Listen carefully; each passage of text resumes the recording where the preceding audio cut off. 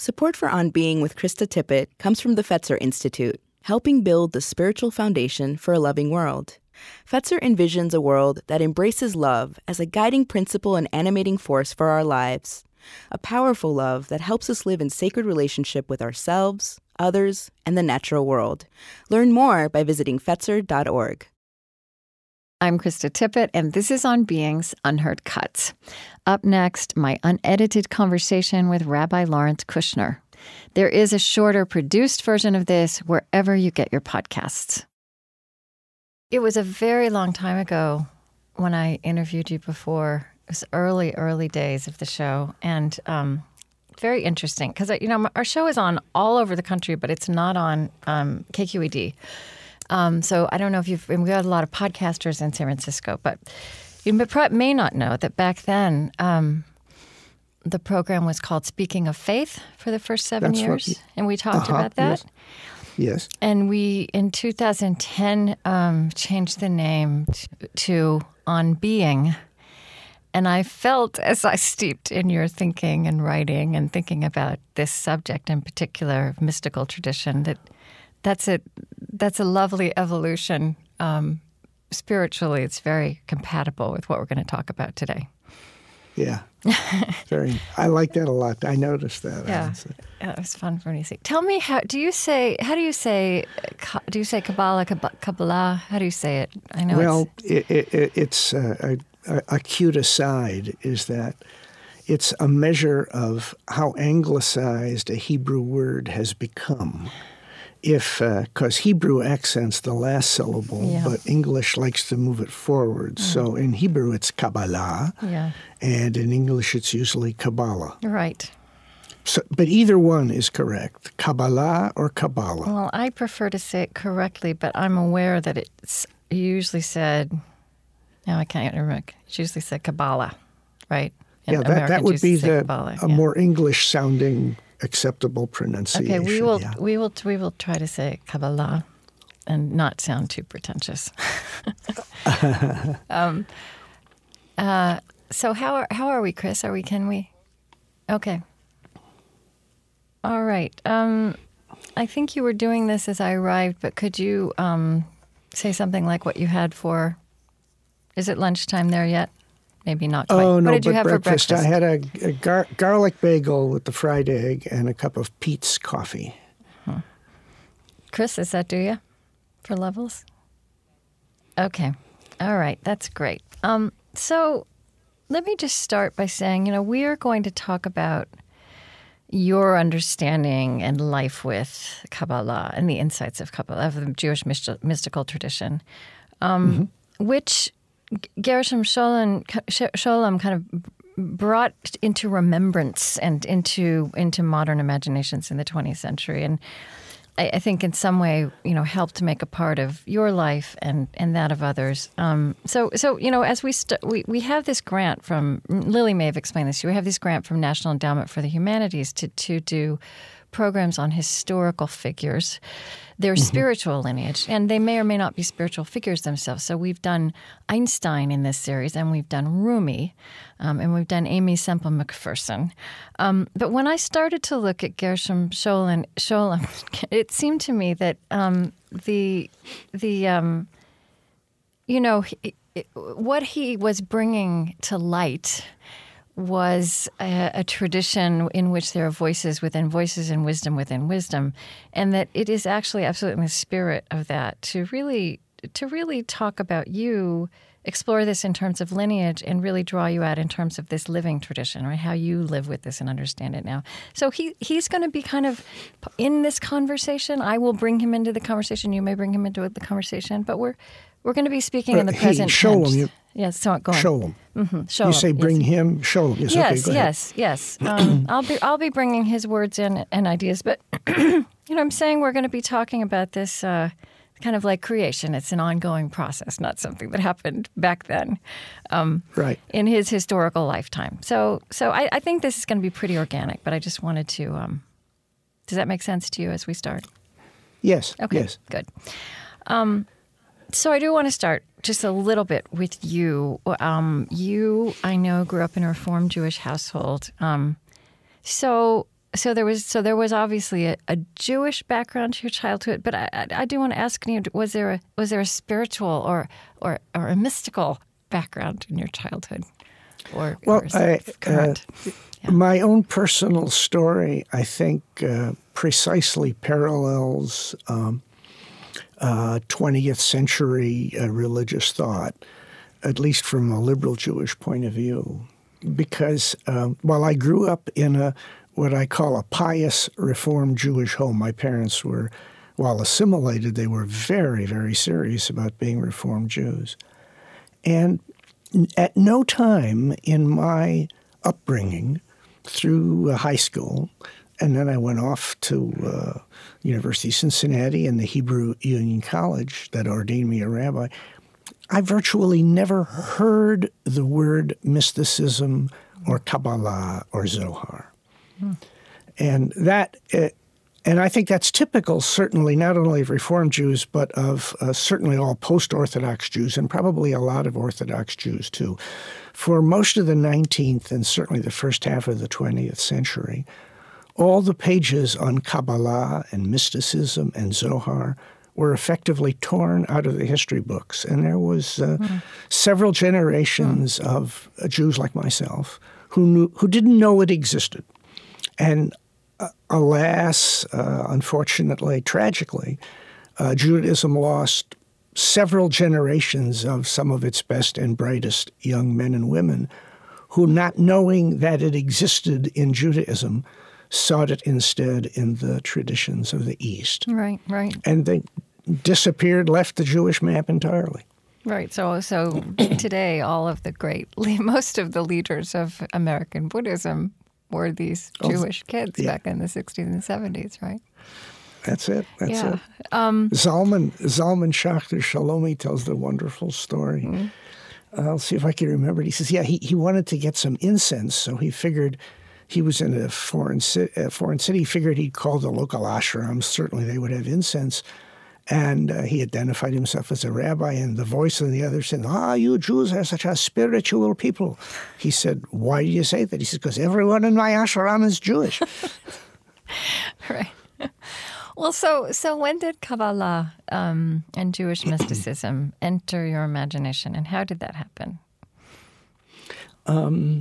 Well, it wasn't until I was in the last couple of years of my rabbinic school education, it's a 5-year graduate program, that I began to realize that most of the ideas that I was fascinated by were had something to do with mystical characters and the ideas that they talked about. I finally went to my professor at the time, Jacob Pedachowski, his memory is a blessing, and said something like in his office, I said, Jacob, what's this about mysticism?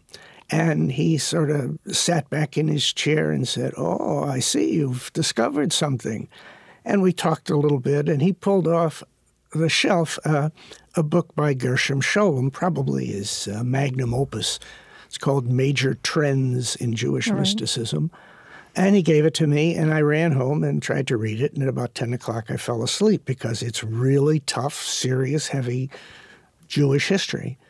But it's extraordinary. And what Scholem did in that book was that he brought the Jewish mystical tradition to the English-reading public. So when would that have been? What decade? Well, that was, for me, that was in the 60s. Okay. And Scholem didn't die until 1982, so he was still alive then. I was privileged to hear him speak on a couple of different occasions. He wasn't a particularly lovable character. He was, I think of him more as precise, fierce, determined, capable of real expressions of anger and disappointment in what the questioner said. He was a tough guy. So one of his contributions, and really as he was an historian, and in some ways he did a lot of detective work. One of his contributions was in determining that the Zohar, which is really the master text, the chief literary work of this movement, did not date back to a long hidden 2nd century manuscript, as many thought, but had been actually penned in the 13th century by the Castilian Kabbalist Moshe de Leon. But you often write about the fact that this doesn't really seem to matter very much, and it didn't take away for Sholem the significance of this text or tradition, and it doesn't seem to take away for you either, or for many generations of Jews. On the face of it, that might seem a little puzzling to some people. So how would you explain that? Actually, when you first learn that the Zohar wasn't written by Shimon Bar Yochai, the 2nd century Galilean sage, as it purports to be, there's a bit of disappointment. But Sholem sort of meets you out behind the building and calms you down by saying that pseudepigraphy, claiming somebody else wrote the book, did not carry with it in the 12th, 13th centuries the same kind of insult that it does today. It was very common, Sholem said, for people in those generations who wrote something extraordinary to assume,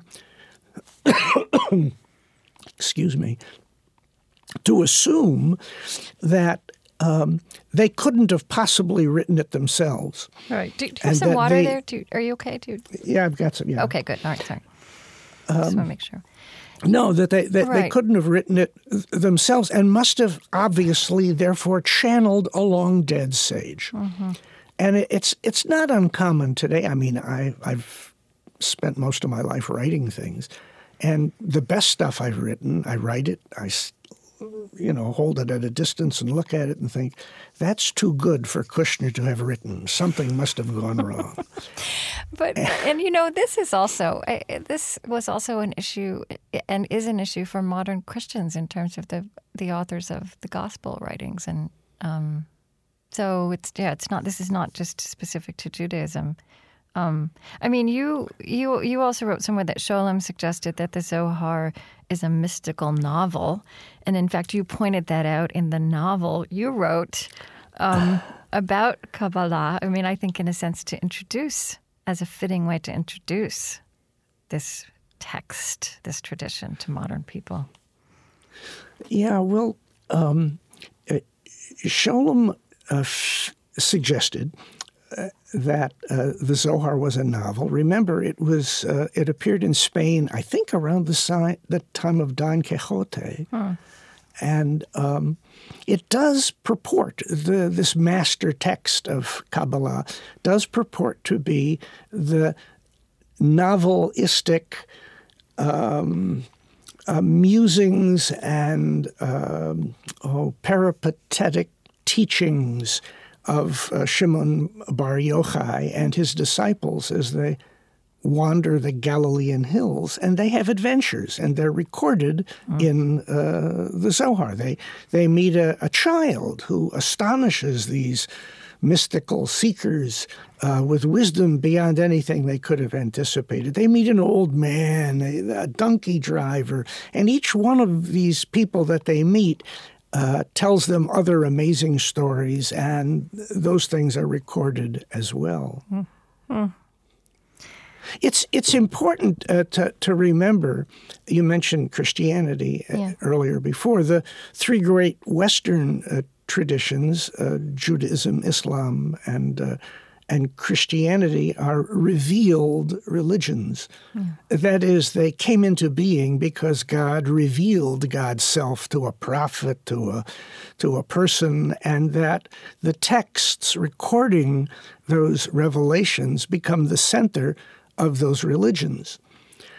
It poses a kind of a fascinating problem for Judaism, because if I, as a Jew, am in possession of God's Word, let's say the 5 books of Moses or the Hebrew Bible, then I would have a difficult time justifying why I would bother reading or owning any other book.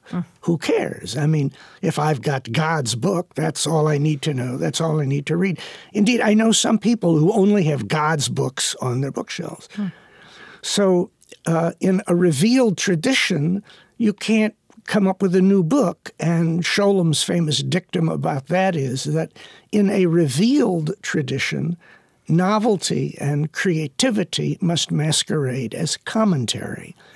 So if you la-di-da your way into a group of Western religionists and say, I've got a new book, I've got a new book to the Torah, I've got a new gospel, or whatever it is, they'll throw you out. They say, how dare you be so presumptuous as to say that? So applying Scholom's teaching to that, the principle would be you have to say, well, this is nothing new, this book that I've written here. It's really just a commentary on God's book. And then the Jews say, oh, we're all ears. Bring it on. Let's hear what you have to say.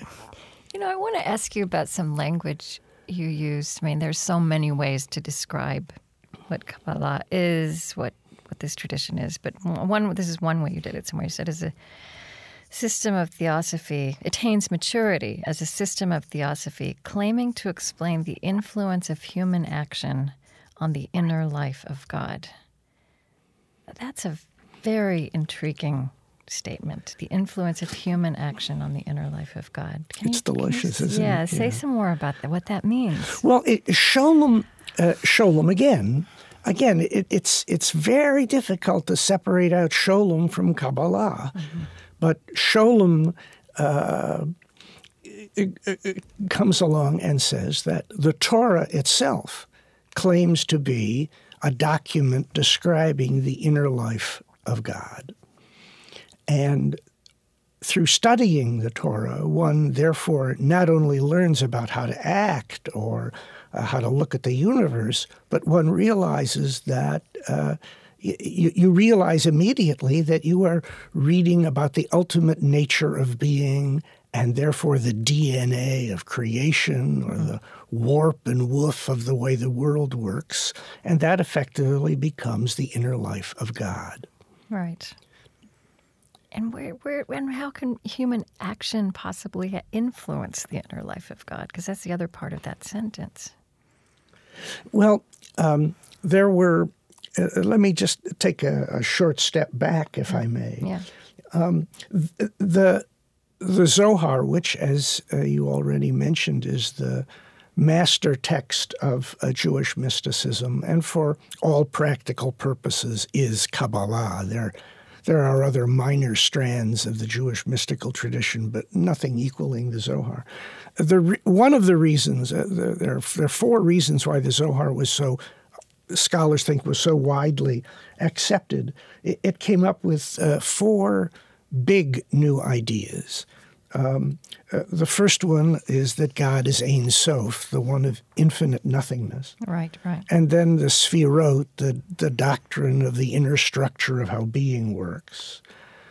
And then the third one is that for the first time, there is a feminine dimension to God that is now openly discussed in the Zohar, so that there is eros in heaven. And the fourth, and the most important one, which you've just alluded to, in Hebrew is called Sorech Gavoha, heaven's need. And in Kabbalistic thinking, heaven is not perfect. It's out of whack. It's out of alignment. It needs a chiropractor. The divine has got a lot of pain, and when the Jew does the holy deeds that are commanded by the Torah, God goes crack. Oh, thank you. I feel so much better. You have helped somehow restore the inner balance and harmony in heaven that heaven needs.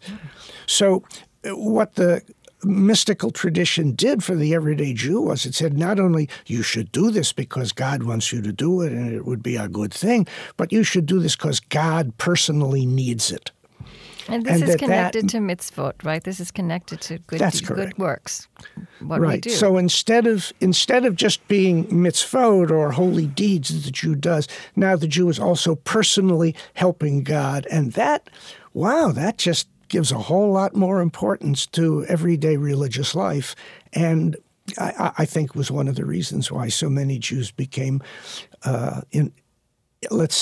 entranced with mysticism. Mm-hmm. But it's not, and it's a wonderful connection, and it's not necessarily a connection that comes to mind for modern people when they hear mysticism.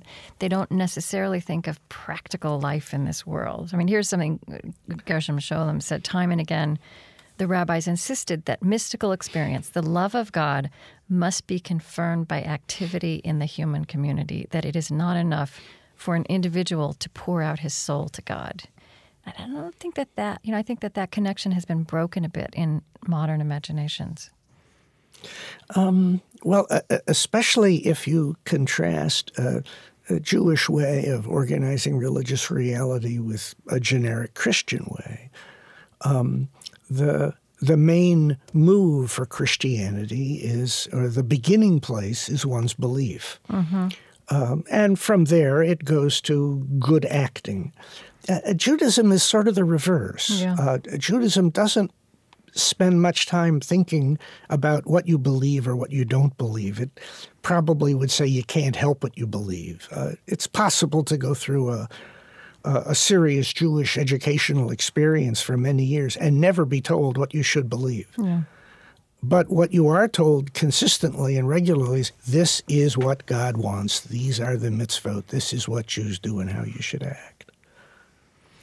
There's a line of Einstein talked about, as he grew older, he loved the fact that Judaism was, I think he said, it was about life as we live it and can grasp it, less than about something transcendent or about beliefs.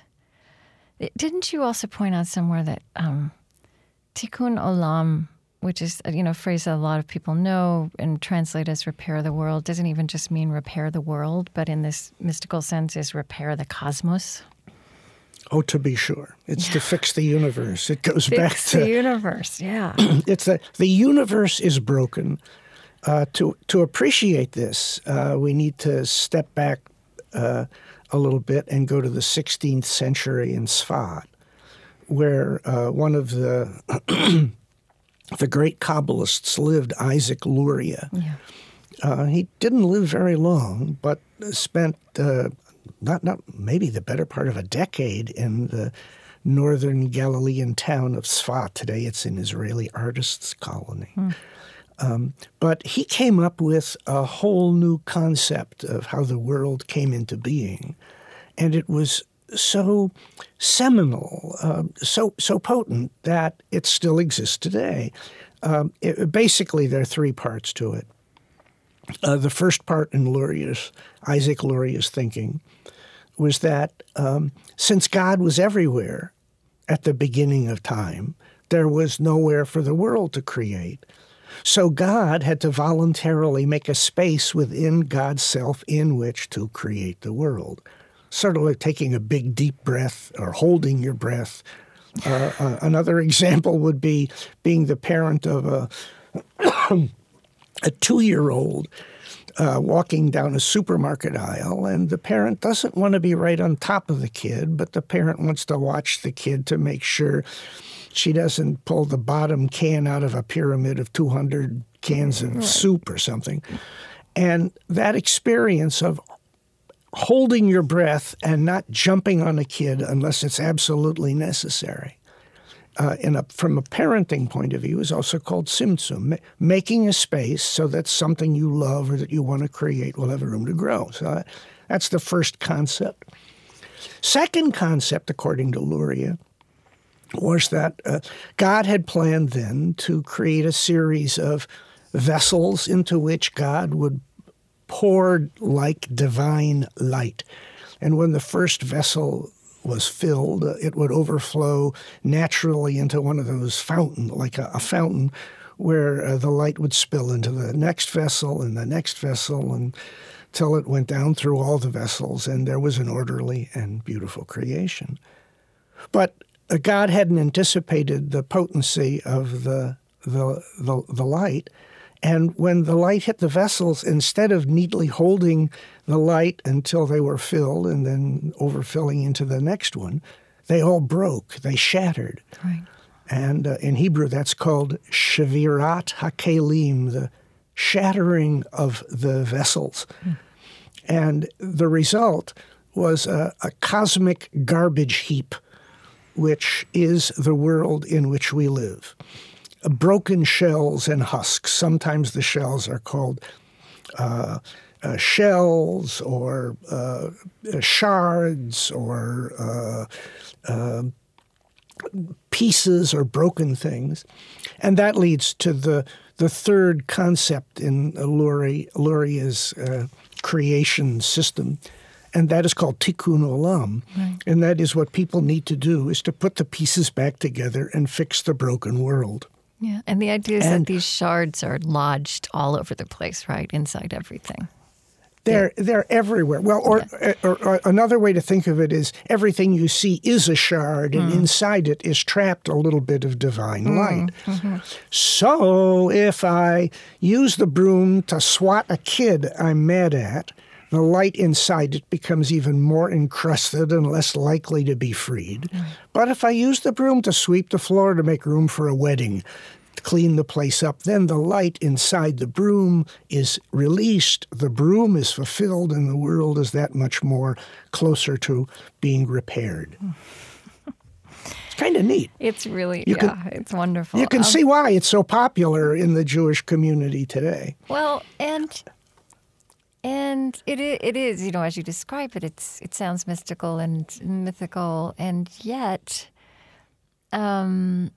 just going back to what you described as kind of some of these basic ideas in that the Zohar brought, that Kabbalah and the Zohar brought into being, the Ein Sof and the Sephirot. Is that how you said it? Sephirot. Sphirot. There are ways in which these ideas, in all their wildness, are also very resonant with what 21st century science is saying about the nature of reality. Is that something you think about? Yeah, I tried to write about it. The best book on that is by my friend and colleague, Rabbi Daniel Matt, who, as we speak, is translating the Zohar. I lost what we were saying. Yeah, well, so I mean, just I need to back up a little bit because everybody's not in this. But so Ein Sof is kind of and this is your language: the font, the source, the matrix, the mother lode of being, the original light, right? That original spark, that cosmic seed. A point of light containing everything yet to come. And then here's this wonderful way you describe it. You say, Ein Sof, it is to being what electricity is to the letters and words on a video computer monitor. Explain that. Well, it brings it into being. It enables it to keep going. I think the best way to understand it, Krista, is to remind you of two Hebrew words that are, in Kabbalistic language, much more important than their normal definitions. The first word is yesh, and it's sort of untranslated. If you held my feet to the fire, I'd say you'd translate it as isness, it's beingness. And yesh refers to virtually everything in creation. Anything that has a beginning or an end, that has spatial coordinates, that has a definition, that is bordered by other things. And it's not just material reality. I mean, love has a beginning, it has an end. Beauty can have a definition. And it's not bad. It's not something to be renounced. I mean, anybody who's tried to live in the world knows that it is a world of yesh. You and I are yesh. Our microphones are yesh. The room, the city of San Francisco is yesh. Everything is yesh. Yesh is not bad. It's only bad if you think that's all there is. Turns out there's only one thing that's not yesh. It has no beginning. It has no end. It's not bordered by anything. It has no definition. It has no spatial coordinates. You probably can't say as much about it as I'm about to try to say. It is the opposite of yesh. It is called Ein Sof, without end. Literally, it means nothing, but with a capital N. Because if I said it was something, you got to stay with the logic here. Yeah. If I said something, then you think, oh, well, it's next to another thing. Yeah. And the Kabbalists, being serious about logic also, they're very logical, said, no, there's the only way we can talk about this non-yesh thing is to call it no thing or nothing. And that becomes Ein Sof, and that has something to do with God, the source of everything of yesh. Everything in the world is made of Ein Sof. Everything in the world is a wave of which the Ein Sof, or God, is the ocean. And our knowledge of the ocean is largely based on the way it manifests itself in the waves. That is the yesh. So my closest I can come to learning about Ein Sof and God is by talking to you or looking at a tree or planting one. Right. And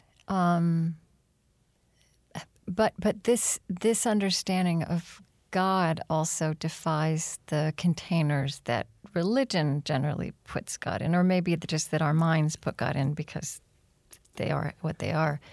Because it's right, this nothing with a capital N is also everything, right? And it is, and this and more, right? Yes. And more, right? And so it is God, and God in this conception. I mean, I'm using the words I can. I want you to correct me and elaborate. But is also not a thing, but in everything and is everything in this mystical understanding. Let me try it this way. Yeah. There are two ways to understand our relationship with God. I'm going to say right up in front, they're both just metaphors. Relax, just metaphors. The first one, picture a big circle, and the big circle represents God, and then picture below it a very tiny little circle, and that represents you and the world. And because the big circle is above the little circle, it's naturally hierarchical, and therefore it's generically masculine and welcome to Western religion. All of Western religions have this thing. God's up there, and we're down here, and we talk to God, and God tells us what to do. You didn't mention the beard on that circle. Okay. Right, but it's not far. There was a cartoon recently in the New Yorker. It shows two angels and a big guy talking without a beard, and one says to the other, I just can't take him seriously without the beard anymore. Okay, so that's the one. We all know that picture. Okay, that's the one we all know, yeah. And you and all of our listeners could easily talk at length about that. Now I'm going to give you another metaphor. Just another metaphor, relax. Same big circle that represents God. But the only difference is that the little circle that represents you and me is inside the big circle. And that is a more Eastern, it strikes us as a more Eastern model, but it's, as Sholem demonstrated, it's widely available in Western religious tradition as well. And the goal in that model is not to pray to God or have God tell you what to do, but to realize that you have been all along, contrary to all of your illusions, a dimension of the divine. And in moments of heightened spiritual awareness, the boundary line, which is the little circle defining you inside the big circle, momentarily is erased. Momentarily is blurred, and it's no longer clear where you end and God begins. So that is a way to get at a definition of a mystic or a mystical experience, right? I think so, yeah. Mm-hmm. And that's why classical mystics don't have the comfort and luxury of praying the way people working within the model that God's a big circle above and we're a little circle below, there's somebody to talk to. But in the big circle model that we're within, there's nothing to say to God because you're already part of God. So the notion of intercessory or petitionary or conversational prayer is just simply non-existent there. I actually want to quote you at yourself again, because this is so wonderful. This is a definition of a mystic. A mystic is anyone who has the gnawing suspicion that the apparent discord, brokenness, contradictions, and discontinuities that assault us every day might conceal a hidden unity. Yeah, I like that a lot. It's the closest I've come to nailing it down. Yeah. So it's wonderful to ponder, and we don't have the luxury here of just being quiet and pondering it. But maybe people who are listening on the podcast can push pause. But it also raises these very mysterious questions, right? That conception. Oh, sure. Right. I mean, I think that for me, the starting point for trying to make sense out of these very slippery ideas. William James, in his masterful, on mysticism, identifies the four characteristics of a mystical experience. The first, let's see if I can remember all four. The first is that they're transient. Right. These mystical moments, they come and go according to their own timetables and for their own reasons. You have a mystical experience. There's nothing you can do to guarantee a mystical experience, and anybody who says he can guarantee one for you is a quack. Right. The second characteristics James identified is that you're passive. You don't have the experience. It has you. All of a sudden, whoa, what was that? Something has changed. The third is that the experience is noetic. That means that there is intellectual content to it, but unfortunately, that leads us to the fourth. It is ineffable. You can't put it into words, right. Which then, of course, leads to the annoying question of why mystics who had a noetic but an ineffable experience could spend so many words and books writing about it. Yeah. But they don't seem to have any trouble in any religious tradition.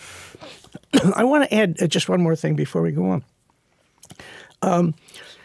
The kind of mystical experiences that I'm talking about are not where the roof flies off the building, revealing the Mormon tabernacle choir singing Handel's Hallelujah chorus, and light streams out of your facial apertures and you get a new name. I hope that would happen for you, and for me, it hasn't had yet. I'm 70. The odds are against it. What I would rather talk about is I would call them quickie, everyday garden variety moments. Okay. Yeah. In which nothing big happens, and that if you weren't sort of looking for it, you might have just thought it was something you ate or drank or smoked. Well, what was that? And then you go on. But I'm increasingly convinced that mystical seekers are able to have that moment where they lose themselves in the divine awe, the unio mystical experience, several times a day, fleeting, casual. It's interesting, the timing of this interview with you, because just yesterday I was invited to be on an NPR talk show, one of the major talk shows in New York City, Brian Lehrer. Mm-hmm. And he chose as his topic, it was the day after Easter, and he chose as his topic actually religious experience, and it kind of very quickly got into mystical experience and the experience people have of God, which is actually really not even a sentence that's spoken much, on public radio or in our and you don't get invited, right? Huh? Sorry. And you don't get invited to dinner parties if you start talking that way. No, you don't. And but what I'm going to tell you, and what will not surprise you at all. Well, he had Barbara Ehrenreich, who's also not known as a religious figure, had recently written a book where she actually describes very vivid mystical experience in her youth that stayed with her, even though she's never really before this tried to put it into words or, formulate it. But then he offered for his listeners, this is on WNYC in New York, to share experiences they've had. And, of course, the phone lines completely just filled up.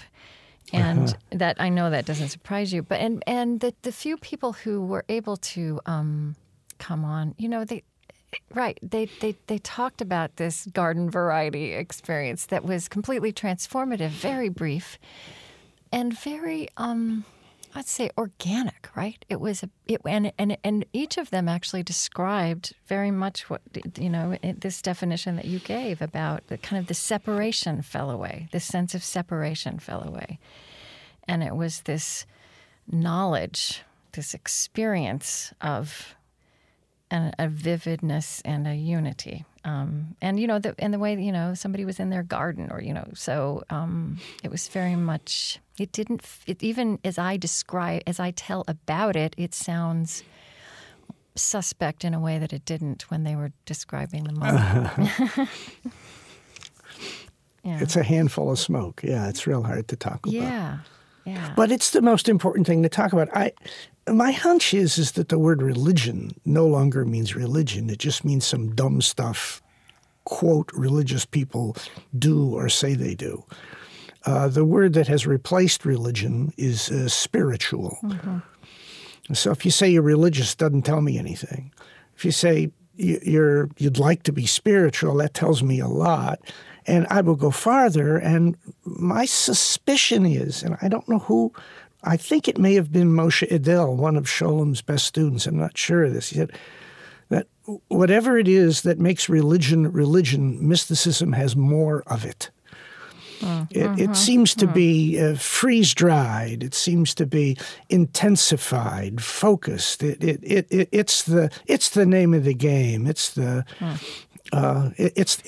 very center of what we're talking about. Because, to be sure, mysticism is intensely personal, and that's what it always winds up doing for people.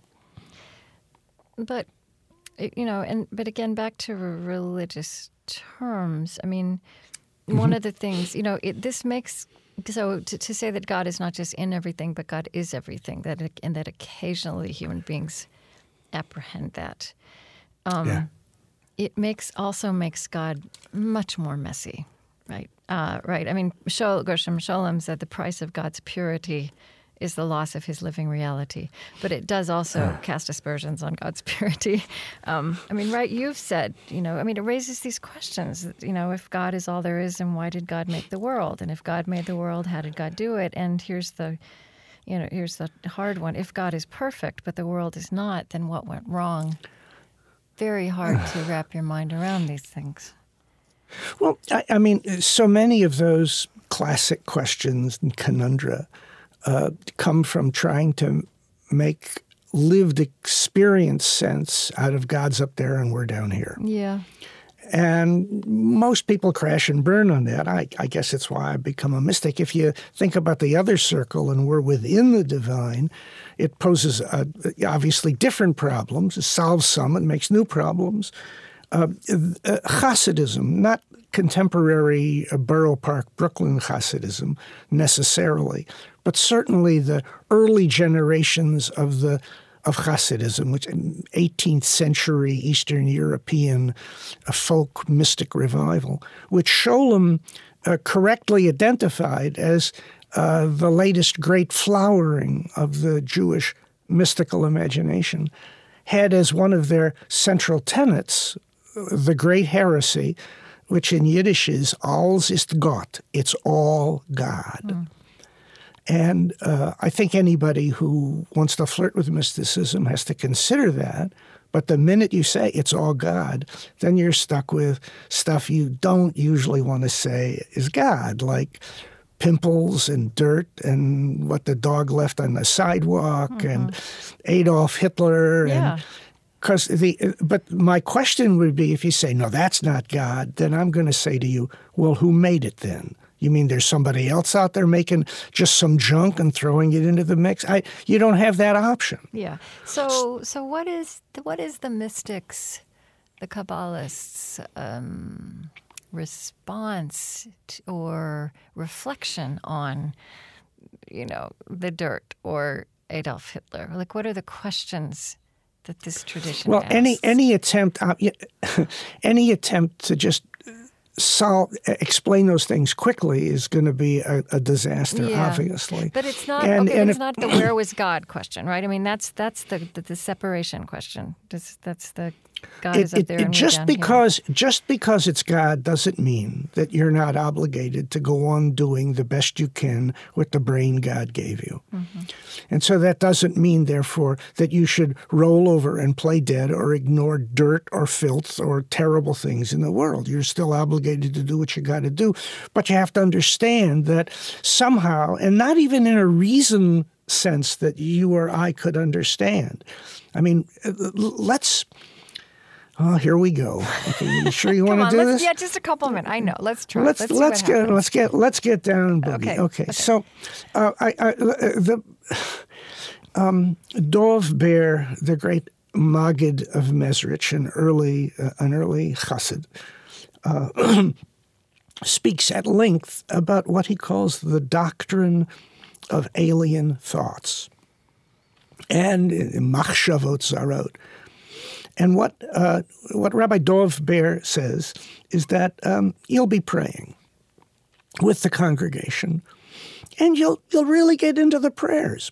They'll make sense. They'll be beautiful. Whoever's leading the prayers is at the top of his or her game, and whoever's leading the music, the same thing. And your life is in order, and the prayers are wonderful, and it's been the best prayer experience that you can remember having.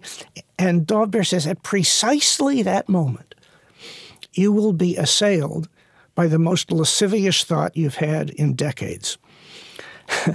And your immediate reaction to the thought is something like, not here. Can't you see what I'm trying to do?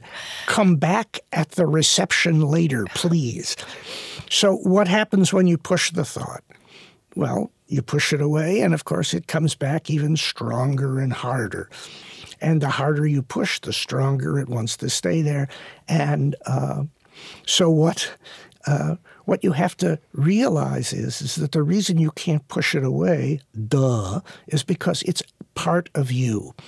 And according to Dov Ber's theory is that it has chosen precisely this moment of heightened spiritual awareness and joy and connectedness as its opportunity to come out from under the rocks in your psychic cellar like some little Hieronymus Bosch creature saying, could I pray with you too, mistress, please? And instead of trying to beat it away, says Dov Ber, what you must do is say, there's room under my prayer shawl for you too, wretched little creature that you are. I still wish you weren't part of me, but I accept that you are part of me. And the minute I accept that you are part of me, most of its power over you is destroyed, is dissolved. Mm-hmm. And that, just as one other quick aside, Dov Ber says, is that most of the time, what you need to do to redeem or to heal that terrible thought that is intruded in your prayer life is that think quickly what you would have to do. And he says most of the time, it'll become clear to you what you have to do to heal that thought, to take that idea and find the holy center to it and then liberate it and redeem it. He says, but if you can't think of what to do to redeem the thought, then, alas, what you must say, my praying for today is over. You close the prayer book and you're done. It was bigger than you were. Now back to the original question. Okay, so if there's evil in me, I can try to banish it and push it away, but I won't succeed because it's part of me. What I need to do is to find something holy even in it, and thereby try to redeem it and free me from it. And I can do the same thing with the world. I'm not creative or spiritually anywhere near big enough to be able to handle it, but I think this is the right way to go. Well, therefore, everything in the world that I don't like is there. I don't deny its existence. Yeah. Especially if I say it's a manifestation of God, it raises a challenge for me, though. What can I do to redeem even this terrible thing or whatever it is? What is holy in it? And I will keep working at it, and that is how I can free myself from it. Okay, I think that's pretty good for 5 minutes. I really do. Thank you. But I think you either wish my students thought that, but thank you. There's something intriguing to me in, we're having this conversation here in the 21st century, and in an interesting way, kind of coming out of the 20th century and all its great plans and ideals and rationalism, there's a new curiosity and kind of hunger, precise, and I think especially in new generations, precisely for. There's a sense that things are more complicated than more complicated, differently complicated than we made them. Well, it's enter Gershom Scholem. Yeah. I mean, that's where it's so important for people to realize that for virtually all of the 19th and the first half, 2/3 of the 20th century, mysticism was widely considered to be nothing more than folk magic and superstition, unbefitting an unenlightened 20th century thinker. Yeah. And it all grew from the prevailing intellectual attitude in Germany in the 19th century. It goes under the name of Wissenschaft des Judentums, right. the scientific study of Judaism. Yeah. It had to be rational. And these guys went into apoplectic shock when they found out what mystics thought and what they did. Right. And the result is that they simply, as I mentioned before, tore all the pages about Kabbalah out of the history books and didn't even allow anybody to pay attention to it. When Saul Lieberman, the great scholar at the Jewish Theological Seminary, was asked to introduce Gershom Scholem once, I need to give you a Hebrew word to get the joke. Okay. The Hebrew word shtus means folly, nonsense, insanity, madness, idolatry, stupidity. I mean, shtus, it's junk. So Lieberman introduced Scholem the following way. Shtus is shtus, but the academic study of shtus is scholarship. And then he sat down. That's what Scholem was up against. Right. That the reigning intellectual community thought it was just all so much shtus, so much nonsense, silliness. Who would care about it at all, except some historian like Scholem trying to figure this stuff out? And there's even an echo kind of with the emergence of Kabbalah in the 13th century, right? There was that rational Jewish philosophy of the Middle Ages that this Jewish mysticism kind of arose as a response to, or I don't know if that's right, as a response to. Well, I think historically, Krista, and a lot of this is in Scholem, although some of it is just me, trying to figure out a way to make things make sense. We have in world history, there's a sense that when religion becomes too formal, too rigid, too structured, too logical, the only way to bust it open and get something decent going instead is for mysticism to reappear. Right. Because whatever religion you're talking about, on whatever scale you're talking about, the minute mysticism becomes permissible, acceptable, possible, it's an immediate threat to organized religious structures. Because what mysticism does is it gives everybody direct, unmediated personal access to God. Right. And then they say to whoever's running the local religious community, I don't need you. I got God directly. So it winds up being an explosion of chaos. Sholem used the word anarchy, that mysticism, it creates an anarchic situation, and it's healthy and it's part of growing. Mm-hmm. Right. This idea of mysticism as a resource for change and development within religion. I mean, and just to take this outside Judaism, and I think it's very interesting that Sholem did. I mean, he really was fascinated and took seriously mysticism as a human experience, right? I mean, he was rooted in Jewish mysticism, but he saw the parallels in other traditions, and so right now, within Christianity, the fastest growing face of Christianity is Pentecostalism, and which one sociologist I've spoken with gave this, I think, a wonderful name. Who are Pentecostals are Main Street mystics, and it is kind of turning Christianity inside out in very interesting ways. Well, I know it's messing up Judaism. I don't know enough about contemporary Christianity. Say some more about what it's doing with Judaism. And you mean the rise in mystical curiosity, openness to this? Or what do you mean by this? Well, yeah. Let me give you let's identify there are three kinds of Kabbalah, at least, maybe a couple more too, but one kind of Kabbalah is called Kabbalah Musari, and it is ethical Kabbalah for some reason. And no scholar, to my knowledge, has really done the work on this. But after the appearance of the Zohar, 12th, 13th century, virtually every manual of ethical discipline written within Judaism was written by a practicing Kabbalist. Uh-huh. That to me is an extraordinary statement, especially since mysticism gets such bad press, and they say, "Oh, they're anarchists. You can't trust them to do good things." Yeah, or it's purely spiritual, right? As opposed beam me up, Scotty, float away. Yeah, right? Yeah. No, I mean, I think when you think about it, it makes perfect sense. I mean, you don't have an experience that is unitive in which you feel yourself dissolved into the divine all and emerge from that wanting to rip somebody off. Mm-hmm.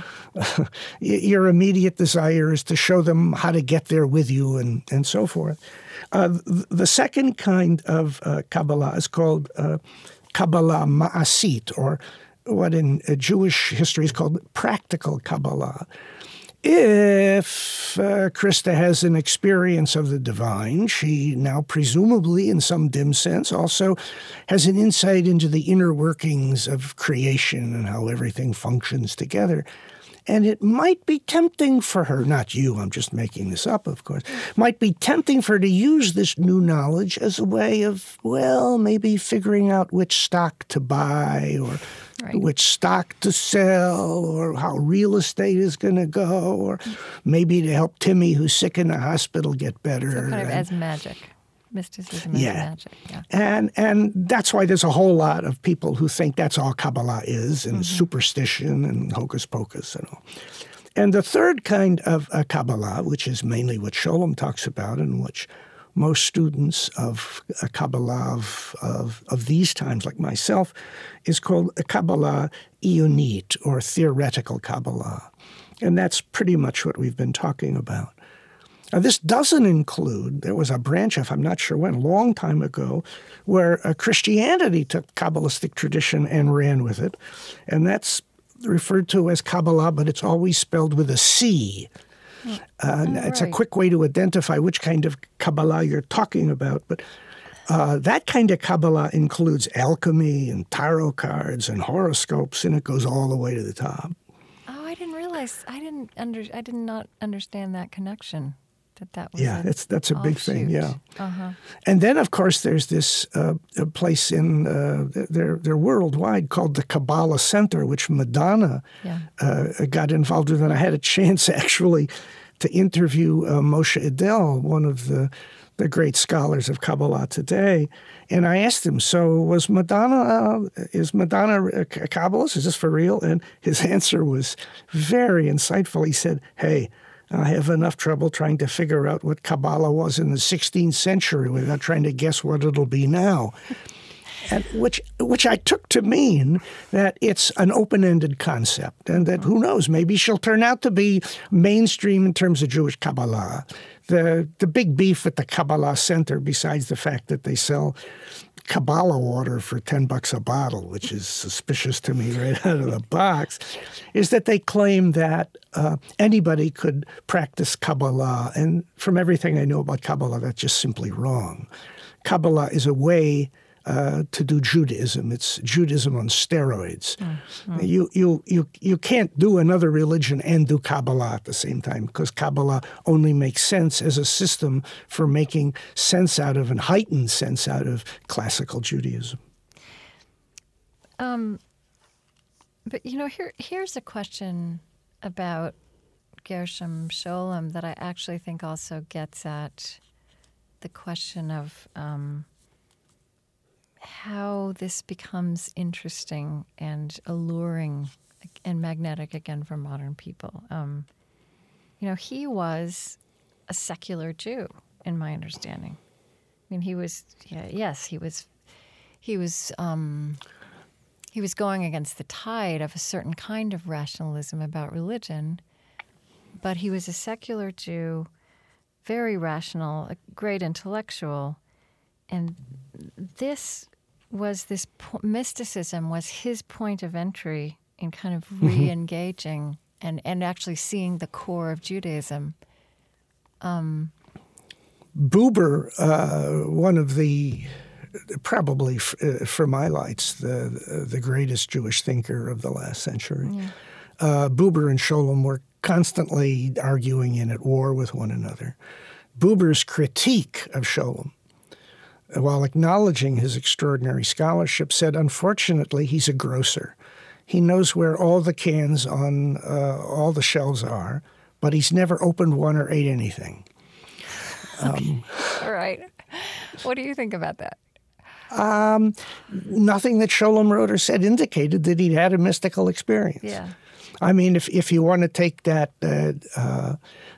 psychological concept of overcompensation, wherein somebody who fears he is inadequate in one area overcompensates by making a whole big deal out of it in his or her life, then you could argue that perhaps Scholem secretly feared that he wasn't mystical enough, so instead he wrote about it to try to cover up the fact that he'd never had a mystical experience. You read Buber, on the other hand, and that you read half a page and you have a mystical experience. Right. I guess I'm interested in your perspective on,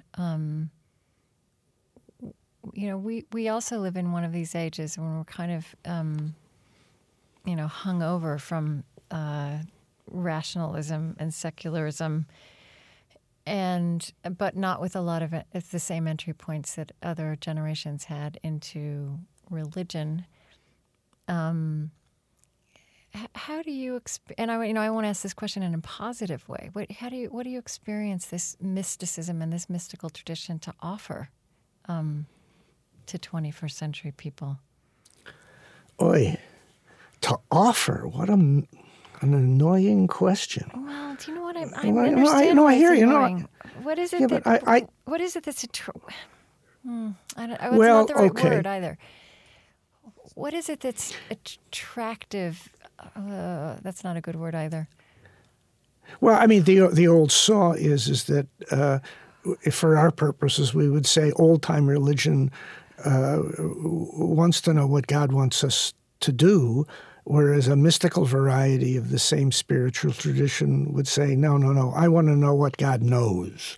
I want to see the world through God's eyes. I want to lose myself in the divine all. Mm-hmm. That's how I want to experience God. That's how I want to make sense out of religion.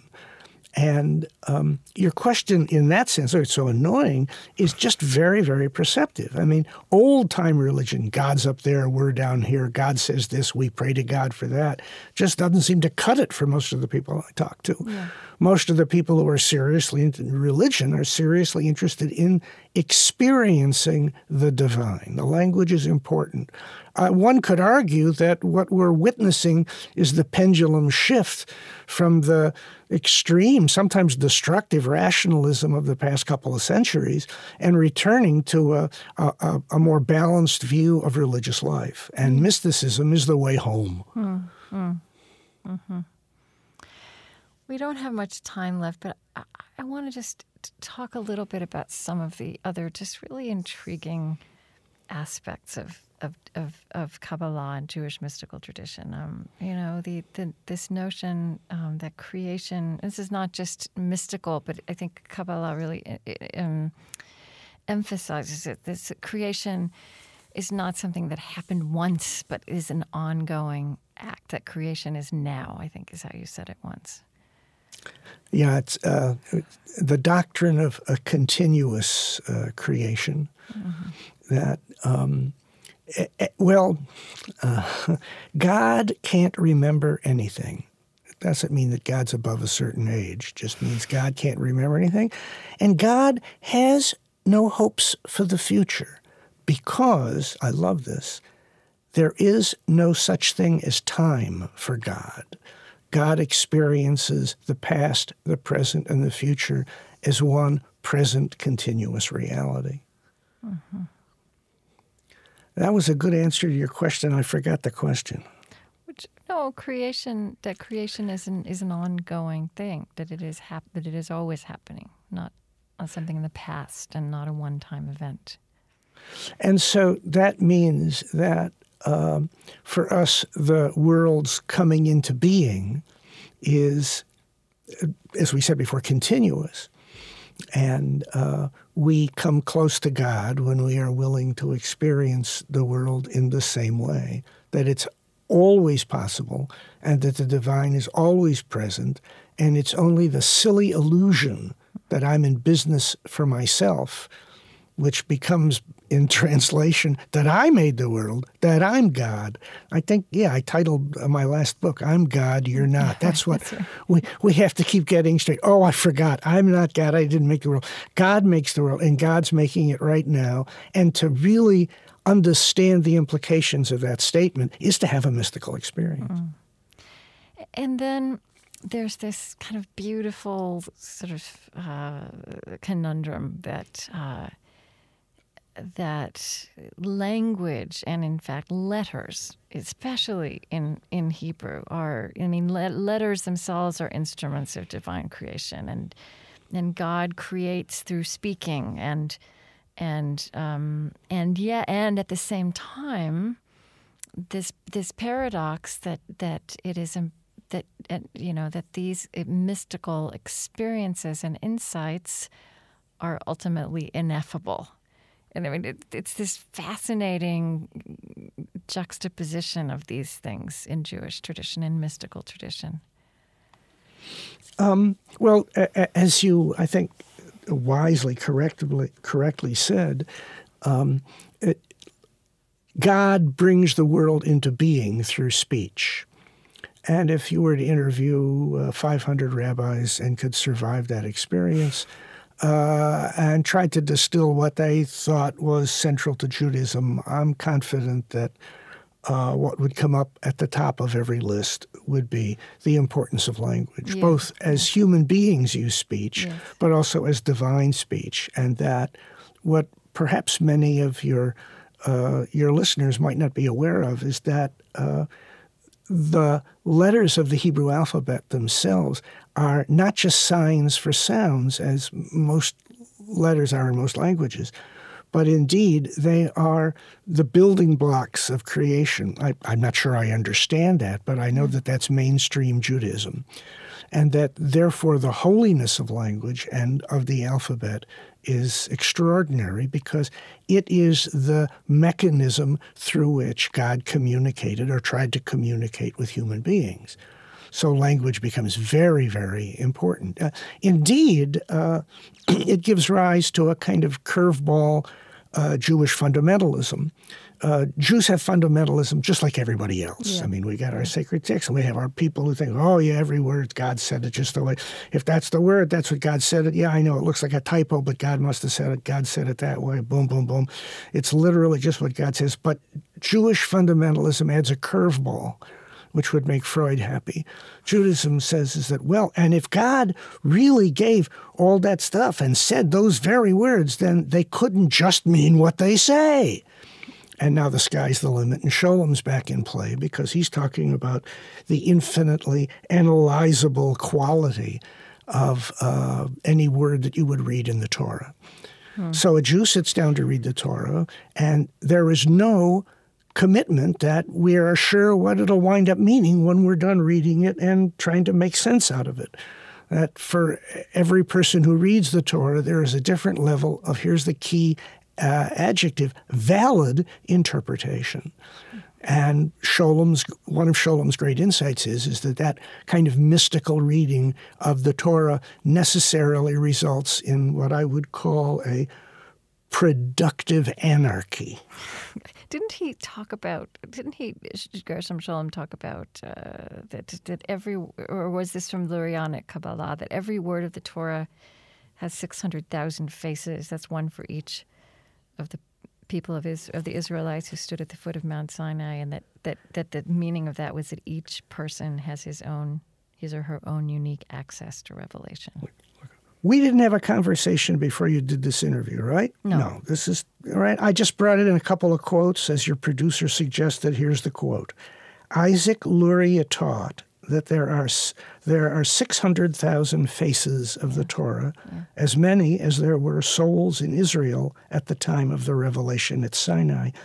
Sholom says, this meant that the principle, everybody in Israel has his or her own way of reading and interpreting the Torah according to the root of his soul or to his own lights. So that's something that we all took from Sholom and are indebted to him for. It would be impossible, Krista, to talk about contemporary Jewish spiritual renewal without the extraordinary work that Sholom brought to the community. And the world that we live in now is this brew of this curiosity, I think an openness to mystery, and therefore also to the mystical aspect of our traditions, a kind of cosmic curiosity, alongside very well publicized fundamentalist and literalistic readings of religious tradition. I mean, Gershom Sholom did not live to see these particular dynamics. I wonder how you think about what the heart of this mystical tradition, I don't want to use the word offer again, has to offer to the world. I won't use that word. How does it speak to this world? This and of course behind all of that, behind a lot of the fundamentalism and the literalism is a lot of anxiety and fear that is in fact kind of reality based, because there's a lot to be anxious and fearful about. So, well, okay. I mean, I think what our generation seems to be living through is the realization that rationalism is only part of the answer. That rationalism can only get you so far. There was a time when people thought it was the answer and it could get you there, and it's clear that it won't get you there. And as a matter of fact, I think I'm not the first one to notice this, that Auschwitz and Hiroshima were perfectly rational decisions and behaviors. So there's this sense that religion has to be more than rationalism.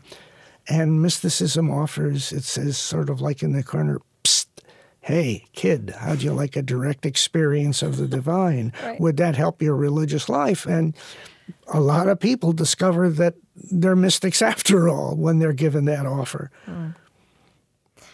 You told me when I spoke with you years and years and years ago, you told me a story about meeting with some suburban high school kids, Jewish kids, And I think you said you'd asked at the beginning who believes in God or something. And Oh, gosh, yeah. Would you tell that story? Because it seems to me that that's relevant here. Yeah.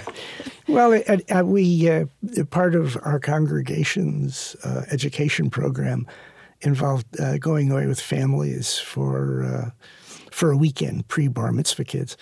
And it was on a Sabbath afternoon, and I thought I had a question that would get a good discussion going. So I said, how many of you kids here believe in God? I figured some would say yes, some would say no. It'd be a good discussion. But to my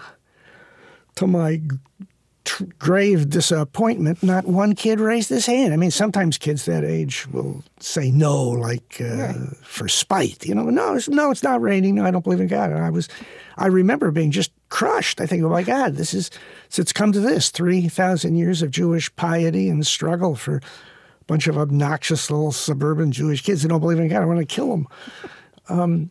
And I did the pedagogic equivalent of dropping back several yards to punt. And a little bit later on in the discussion, it occurred to me to ask a similar question. I said, hey, by the way, how many of you kids have been close to God? And so help me God, every kid raised his or her hand.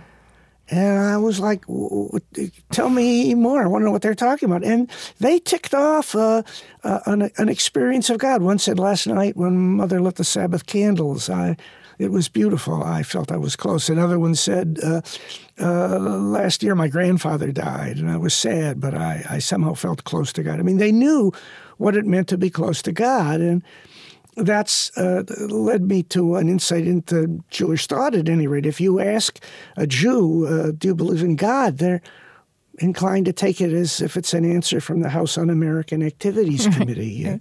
Do you or do you not believe in God? I'd like to talk to my attorney, please. So for us, the issue was not so much do you or do you not believe, because I guess our feeling would be you can't help what you believe, and ask me after the funeral of a child if I believe anything. But there are times when we are close, and we would do ourselves a greater service instead of worrying about what we believed at any given time, worrying instead about how close we are to the divine or how distant we are. Can I tell one more story? It reminds me of that. Yeah, sure. I was leading a tour of the sanctuary, of the prayer hall with the children in the congregation's preschool. It's in the fine print of my former rabbinic contract. I had to do guest appearances with the preschool. And instead of my going down to their room and doing a little song and dance there, since it was just before the High Holy Days and the sanctuary had to be reconfigured to accommodate the sudden influx of Jews who all seemed to feel a compelling need to be in the same place at the same time. I thought it would be impressive, and I brought him into the sanctuary, and there was a lot of extra seats set up and so forth. And then I figured, as a piece de resistance, I'd have them come up onto the bima, or the little prayer stage up in front of the room, where there was an ark where we kept the scroll of the Torah. It was accessible via a big floor-to-ceiling curtain. So I figured what I'd do is we'd go up to on the bima, I'd open the curtain, I'd take the Torah out, and I'd let the kids read from it, and if their hands were clean, they could pet the white part of the parchment, which sort of feels like peach fuzz. It's what we educators call an affective lesson. And I got them up on the stage, and I was about to, call them open the ark, but I saw the teacher at the back tapping her wristwatch, which, as you may know, is an old Talmudic gesture, which means your time is about up, bucko. So I said, I tell you what, boys and girls, we'll come back when we get together again in a couple of weeks. We'll come back here, and I'm going to open that curtain there and show you what's behind it. It's very special. And so they all say, Shalom, Rabbi, and like little ducklings follow the teacher back to the class. Well, the next day, the teacher shows up in my office with the following story. Apparently, the preceding day's hastily concluded lesson has occasioned a fierce debate among the little people as to what is behind the curtain. They didn't know. And the following 4 answers are given, which is, I think, pretty interesting. One kid, obviously destined to become a professor of nihilistic philosophy at a great university, opined that behind that curtain was absolutely nothing. Another kid, less imaginative, thought it had a Jewish holy thing in there. A third kid, obviously a devotee of American game show television subculture, guessed that behind that curtain was a brand new car. And the fourth kid, and that's what brings us back to Gershom Scholem and Kabbalah, said, no, you're all wrong. Next week when that rabbi man comes and opens that curtain, behind it there would be a giant mirror from a 4-year-old. That somehow that little soul knew that through looking at the words of sacred scripture, he would encounter himself in a new and a heightened and revealing way. Okay, that's lovely. I think those are your last words. But was there anything? There's so much we didn't get to. But is there anything that just must be said to add to this? Well, yeah. There's there is one other story if you want me. Yeah. If you have. Okay. And it is actually the one thing that we didn't touch on, which is a very important part of Scholem's teaching. As we mentioned before, Judaism and Islam and Christianity are revealed traditions. Yeah. So therefore, what happened for all of them at Mount Sinai is of ultimate importance. I mean, did God talk to Moses? If he did, what did it sound like? Could we have picked it up on a tape recorder? In other words, what is the divine status of those allegedly holy words we find in sacred text? And it was Scholem who I found in his book. It was on the Kabbalah and its symbolism. Yeah. I must have read it 50 years ago. It changed my life. And I subsequently found out it did for most of my colleagues and friends who had read it also. It turns out that there is a mystical tradition that says that God really didn't give the whole 5 books of Moses. God didn't really give all 10 utterances. And there's another tradition that said that God gave just the first 2. I'm the Lord your God, don't have any other gods. Well, there's a guy that Scholem found, a chassid named Mendel Torm of Raimanov. He says, no, God didn't even give the first utterance at Sinai, I'm the Lord your God. God didn't even give the first word, which is Anochi, first person pronoun singular I. All God gave was the first letter of the first word, which is the Hebrew letter Aleph, which most people who know a little bit of Hebrew will quickly say is soundless, but Scholem points out that's not quite correct. Scholem points out, as a matter of fact, that the sound of the first letter of the Hebrew alphabet, which coincidentally has the numerical equivalent of 1, is actually the noise that your larynx makes as it clicks into gear. It's a teeny little, barely audible click. And that's what God gave at Mount Sinai. And Scholem comments upon that at great length, of course. He says that Mendel Torm of Raimanov's clever teaching makes the revelation a mystical one. Says that what happened at Mount Sinai was barely audible and had no particular sound, and it therefore became the job of, in this case, Moses the prophet, or of anyone else, to give human content to that otherwise unpronounceable sound. The Zohar says that the Aleph is a seed in which is enwrapped the entire Torah, and what it means to be a religious person is to spend your life unpacking that seed. Yeah, I am aware of that, and it's just so huge that I didn't know if we could do it any kind of justice, but I think your story did open it up. Well, thank you. I just also have to say, that, when I said earlier on, I feel like there's so much resonance with things we're learning now that feel unconnected. I mean, I don't know, that the emphasis on letters and on naming and letters, and even the golem traditions of that using letters that gives life, and then we're working with DNA, which is about letters.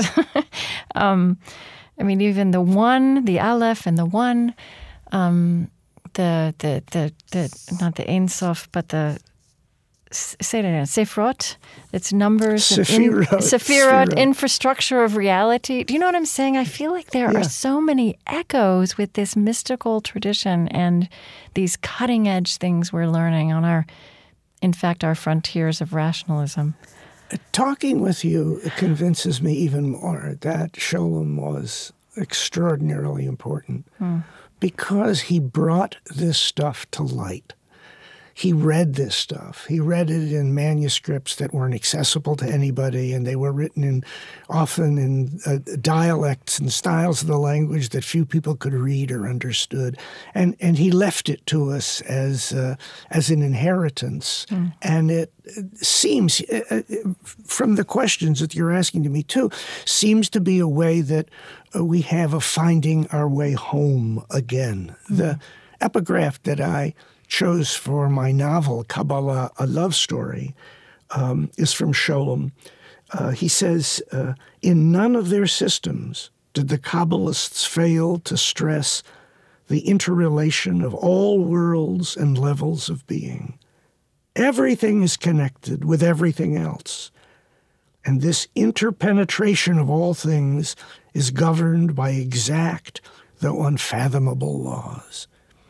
We have the gnawing suspicion in our generation now, Krista, that everything is connected. Yeah. And every now and then we are given a glimpse, a tickle, a whisper that maybe it indeed is. And that's what religious people seem to be most interested in appropriately doing, which is finding more and more connections so that it's impossible to do anything independent of something else. Oh, well, Rabbi Kushner, thank you so much. This was wonderful. Really grateful. And I look forward to putting this on the air, and we'll give you a heads up when we do that.